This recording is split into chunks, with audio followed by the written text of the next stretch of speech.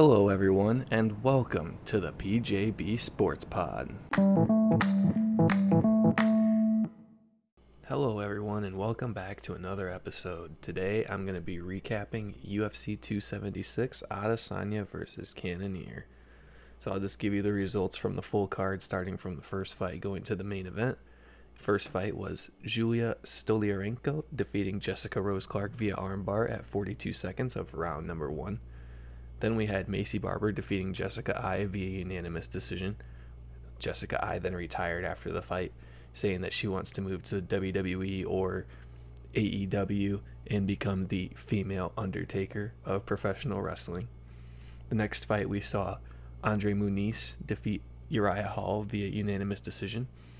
Most pundits coming into this fight expected a submission win or bust for Muniz, so it was kind of a surprise to see the decision result, although the result was never really in debate. He got Uriah Hall to the ground almost every single round, had him in danger of submissions, and Hall fought to survive the end of the round in every single round. The next fight on the card was the one I was most excited for coming into it.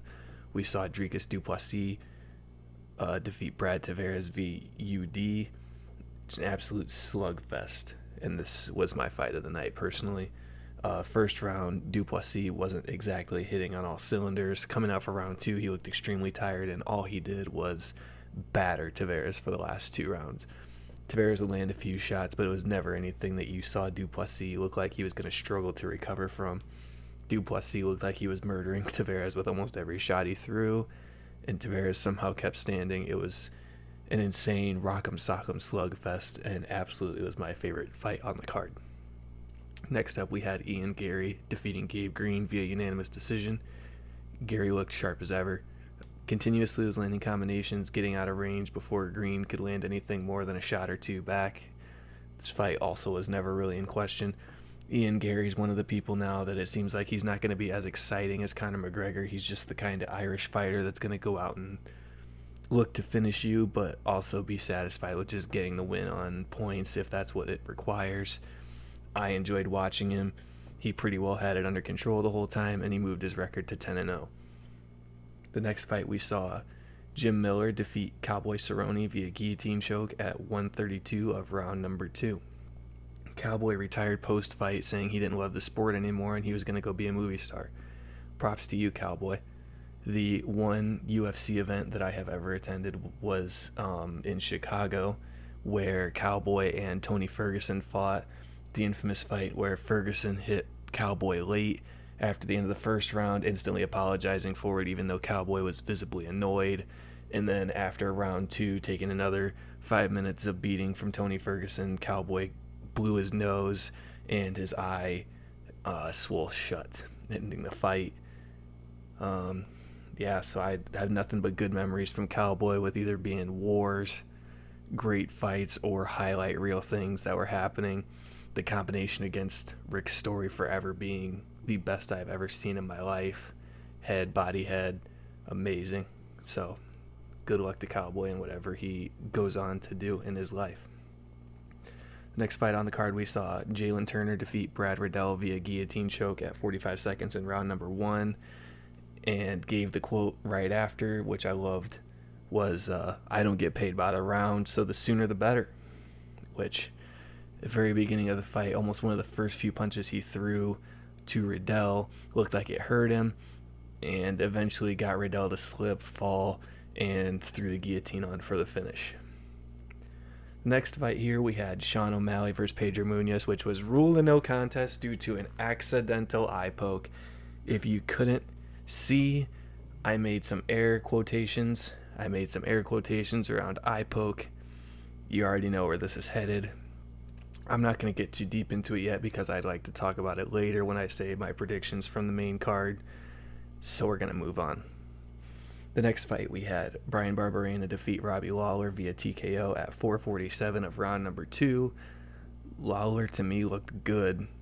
He looked loose, and he looked almost happy to be in the octagon, which is kind of weird for a guy the nickname Ruthless, who usually looks like he wants to murder his opponent once the cage is slammed shut. I think he kind of just got a little confused by the hand movements of Barberena, which I will also get into later discussing the main card. The next fight we had was Alex Pereira defeating Sean Strickland via TKO at 2:36 of round number 1. How dumb are you, Sean Strickland? You knew the one thing not to do with Alex Pereira was stand and trade.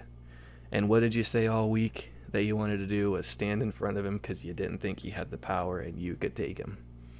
How dumb can you be?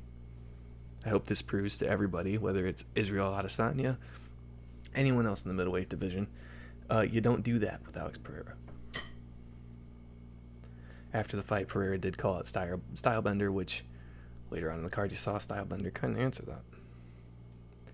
Co-main event of the evening, we had Alex Volkanovski defeat Max Holloway via unanimous decision.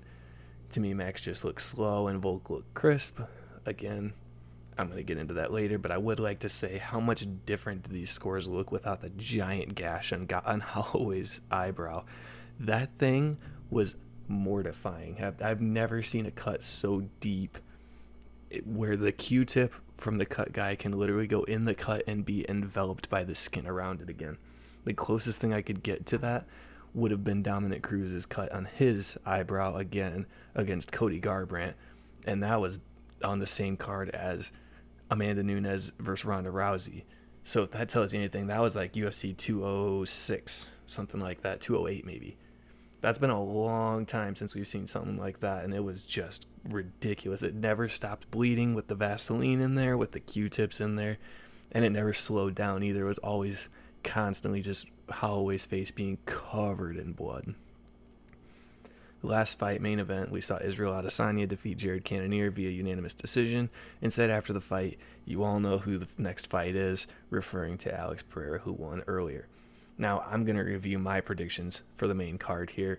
This is why I was kind of trying not to get into too much detail before. We're going to kind of go over what I got right and wrong. Most of it was wrong, but here we go again. Main event. I predicted Adesanya was going to win, but by a finish. Cannonier wasn't really as aggressive as I expected, but on the other hand, Izzy also didn't really go for that statement finish he was talking about all week. So I kind of consider this a win, but I know I lost, but I was half right because Adesanya still won. So I'm just trying to take what I can get. I will say that Adesanya looked pretty good. His defense held up well. I think that's why Cannonier was kind of reluctant to even throw the shots that he usually throws and lands and hurts people with, was just because Adesanya was so good at defending everything he was throwing.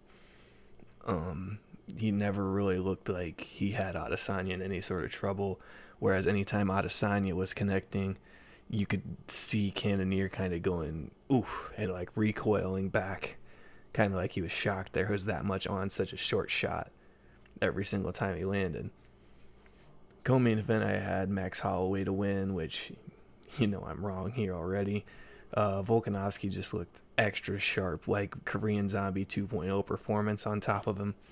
Max just looked slow and almost scared. Like I'm thinking something must have landed early that either hurt Max or had him worried about diving into some exchanges. He looked reluctant to even throw his hands really at all throughout the fight. It was almost like he was either waiting to counter or didn't even want to get into many exchanges. But it also came out after that Volkanovski at least said in the tunnel that he broke his hand in the first round. I'm not sure how much truth there is to that. I'm not doubting him, but sometimes you hear some crazy stories right after fights, not being excuses, but kind of making yourself look better. Sometimes, you know what I'm getting at if you're, UFC fan. Some people just make stuff up to look more impressive, and some people make stuff up just to look better for losing fights they maybe should have won. I'm not doubting Volk, but it's not much evidence besides him just saying I broke my hand in the first round. But that brings me to saying I'm just kind of curious on what Max is going to do next, because you would think if your championship path is blocked in your desired weight group that you would move up. Well, the problem here is Volkanovski has also been vocal about saying he wants a chance at the lightweight belt, the division above. So basically, even if Holloway went to lightweight and was successful, he's going to end up having to go through Volkanovski again, and I can't really see a way where both of them move up and then fight for a fourth time when it's 3-0 Volk. I think either Max is going to turn into another money fight which isn't a bad idea seeing as he's 30 years old and has nothing else really to prove. He's already beaten Jose Aldo and all the other great featherweights, dominated the division before Volkanovski came along, and Volkanovski has looked like Max Holloway did coming up. So I don't really know what Holloway really has left to prove here, but I think he's going to turn into kind of the Conor McGregor money fight where he could fight featherweight, lightweight. If he wanted to, he might be able to fight at welterweight. I don't know how much muscle he could pack on, but the body frame he's got could definitely be a welterweight body. So I'm just kind of curious where they take it. I've heard that his next fight may be against Justin Gaethje at lightweight, which would be a barn burner of a fight. That would be insane to see, but I'm not believing anything until I see it come out because it's the UFC and they change their minds on a daily basis. Also kind of interested to see what Volk does personally, because I think that in lightweight you have Charles Oliveira, who's not champion anymore technically after he missed by half a pound or whatever it was in his last fight against Gaethje, and Islam Makhachev, who has been vocal about saying he can beat Oliveira and that he's next in line and that he shouldn't be skipped and all of this stuff. Khabib's lobbying for it as well, which Dana's going to take Khabib seriously. So I think personally Volk is going to stay at 145 for another fight. Who that is, I have no clue yet. But I think he stays for one more fight at 145, lets that Oliveira-Makhachev fight happen. And then either we got some kind of Conor McGregor mega fight at lightweight, which Oliveira wants to fight him anyways, and Conor was going to want a title shot, and I can definitely see the UFC putting McGregor into that fight, whether he deserves it or not. Just to make some money. Personally, I could easily see that happening. So I think either Volk will be against Makhachev or Oliveira, barring, like I said, the possibility of McGregor fighting Oliveira should Oliveira win. Next fight I had predicted for the UFC 276 card was Sean Strickland to defeat Pereira.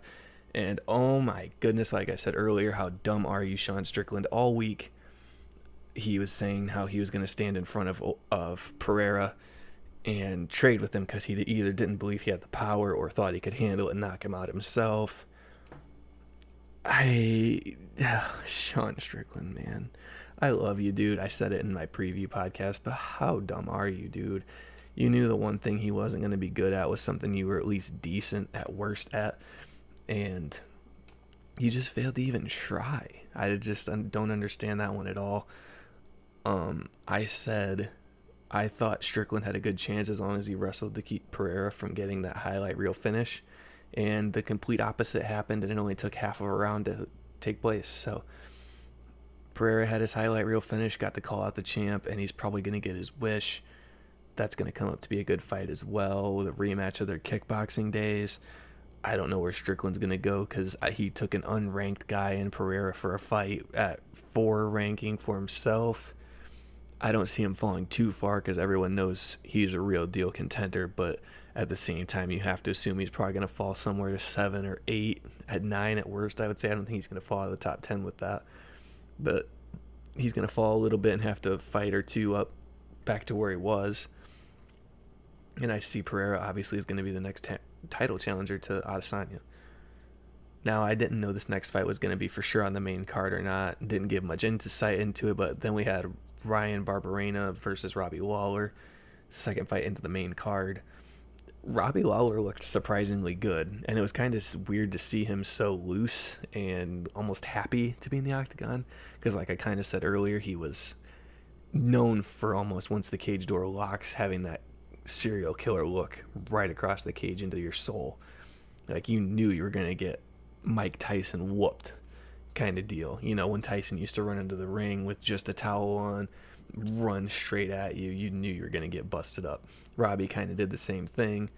This time he looked kind of loose and just free, just kind of weird for a guy named Ruthless, but he looked good to me. And during the second round, Barberena's hand movements kind of looked like they confused him. You could kind of see him like visibly like squinting and leaning side to side like he wasn't really sure what was going on. And Barberena was kind of landing. Even the short little back fists that weren't doing much damage, he's just still touching Lawler the whole time, where at the end of the first round, I remember seeing the the stat come across the bottom of the screen where Robbie Lawler had landed about 40% of his punches. Not a great number of them. He only threw about 60, like a low 60 or a high 50 amount of strikes total, and landed about 40 to 50% of them. And it said Barberena had thrown over 120 strikes. And those strikes were, like I said, just those small little backhands towards his face, just kind of like random movements to get Lawler off guard. And they might not have done any damage. Shoot, they might have done nothing. They might have just been for show. But they ended up leading to the finish, distracting Lawler kind of a little bit, and then Robbie kind of losing his zone, kind of getting confused and caught up along the side of the octagon and just getting teed off on for a good 10 or 15 seconds before the referee jumped in and stopped it. And he didn't hardly even protest until he got to the stool and kind of started shaking his head, but it's more almost out of frustration for his own performance, it seemed, than it was the referee's stoppage. He didn't even seem to really argue the referee's stoppage of the fight. It was more just frustration with himself. I kind of honestly, personally, once I saw him be defeated in this fight, after seeing Jessica I and Cowboy Cerrone retire early, and then I wasn't even going to be shocked if he threw down his gloves as well and said he was done. But I think Lawler would want to be one of the guys where he goes out on a win. So I think he's got at least one more fight in him, but I would not be surprised to hear him come out and say that he's retired. In the meantime, he's such a great fighter, great legacy, amazing dude, in and out of the octagon. I think no matter what he decides to do, I'm going to be a fan, support it, and so are all of his fans and UFC fans alike around the world. Now, the very first fight on the pay-per-view, I predicted Sean O'Malley to defeat Pedro Munoz, and how much more frustrating of a fight can we have, honestly? I mean, Sugar Sean said it best after his post-fight press conference, where he said, Pedro's just looking for an easy way out. I don't agree with O'Malley personally, where he said he felt like he was dominating the fight, and he checked every single one of Pedro's leg kicks, which essentially turns into a strike for him, is what he said. The person who asked him originally about it also mentioned that two judges had even scored the fight for Pedro in the first round, and O'Malley thought it was the dumbest thing ever. I don't know if I agree with the judges or O'Malley more about round number one, but what I will definitely say is you could see the tide turning in O'Malley's favor in round number two.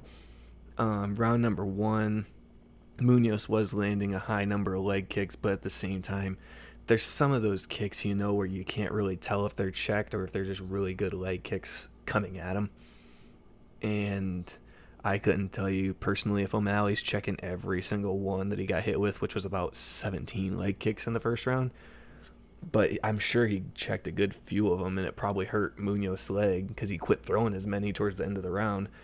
In the beginning of the second round, O'Malley, I don't want to say it was teeing off on him, but he was throwing more shots, connecting with more power and everything that he was landing, not even just to the head. He was throwing body shots as well. I just think Pedro was going for an easy way out. If you look at the replays, O'Malley's fingers are vertical per the rule, and none of his fingers even penetrate Munoz's eye. I thought Munoz was definitely looking for an easy way out, whether he was actually justified in his mind, whether the fight was actually turning in O'Malley's favor drastically enough to resort to such a measure. I don't know personally. Maybe he thought he was about to go down. I don't know, but definitely looked like he wanted to take the easy way out, especially when the referee went to go get the doctor and he said he did it back to back, meaning he felt that O'Malley had poked him twice, where the only thing, even John Anik said it, that the guys in the recording trailer couldn't even find a second eye poke anywhere throughout the fight. No one had any idea what Munoz was talking about here. So I think he was just desperate to try to find some way out of the fight, and if he could somehow, in some means of desperation, get it changed to a DQ win, that's what he was going to go and try to do. So I don't agree with it. I don't like Pedro Munoz. I wasn't a big fan of him to begin with. I kind of knew he existed. He's only lost to former world champions, so respect. He's beating everybody that's not already had a belt.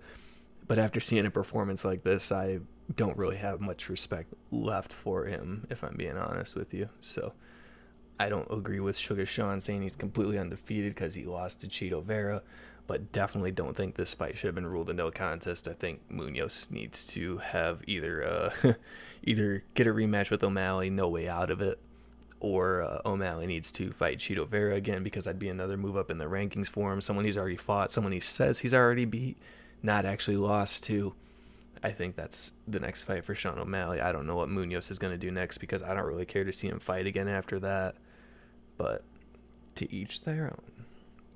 Now I'm going to take a look back at how my best bets turned out. Adesanya versus Cannonier, I said it wasn't going to go the distance. I was wrong. But honestly, neither seemed truly intent on finding a finish. It just looked like Cannonier got scared early with something that Izzy threw as a counter and didn't want to rush in like he does with most people. And Izzy didn't want to be too aggressive, knowing what Cannonier had in his hands, taking out other people like he does. Last fight for Cannonier, he fought Derek Brunson on the mat for almost the whole first round, comes out in the second round and immediately is hurting Brunson with everything he throws. So it's not even like his power fades. I think Adesanya was just playing it safe while still doing enough to make it look obvious he was going to win the fight. So I was wrong. 0 for 1 to start. Then I picked Sean O'Malley to win by KO or TKO, which that result voided due to no contest being ruled. Thanks, Pedro Munoz. 0-1-1 after 2. And then I had Ian Gary to win. Winner, winner, chicken dinner. Bada bing, bada boom, baby. Never even looked in doubt. 1-1-1 on my 3 best bets is still better than my F1 British Grand Prix predictions. So now let's take a look ahead at the next few UFC events that are coming up. July 9th, we have Fight Night, Dos Anjos versus Fiziev. I saw a while ago that this was being promoted as the battle for the best Rafael in the UFC. Rafael Dos Anjos versus Rafael Fiziev. So that should be a decent battle. I don't personally know much about Fiziev, but obviously if you're fighting Rafael Dos Anjos, you're at least a decent contender in the welterweight, lightweight division. So, should be a decent fight. I'm also excited to see on that card we have Michael Johnson versus Jamie Malarkey, where both fighters either finish or get finished. So that's another one that I'm looking forward to on that card, but it's further down, earlier on in the night. So that should be just as fun as the main event. Next, we have July 16th, the Fight Night, Ortega versus Rodriguez, and what a barn burner of a main event that fight is going to be. Brian Ortega and Yair Rodriguez, just look at their fights against Max Holloway. They both had absolute wars with Holloway, where early on they were getting plastered. Ortega's face when he fought Holloway was terrible.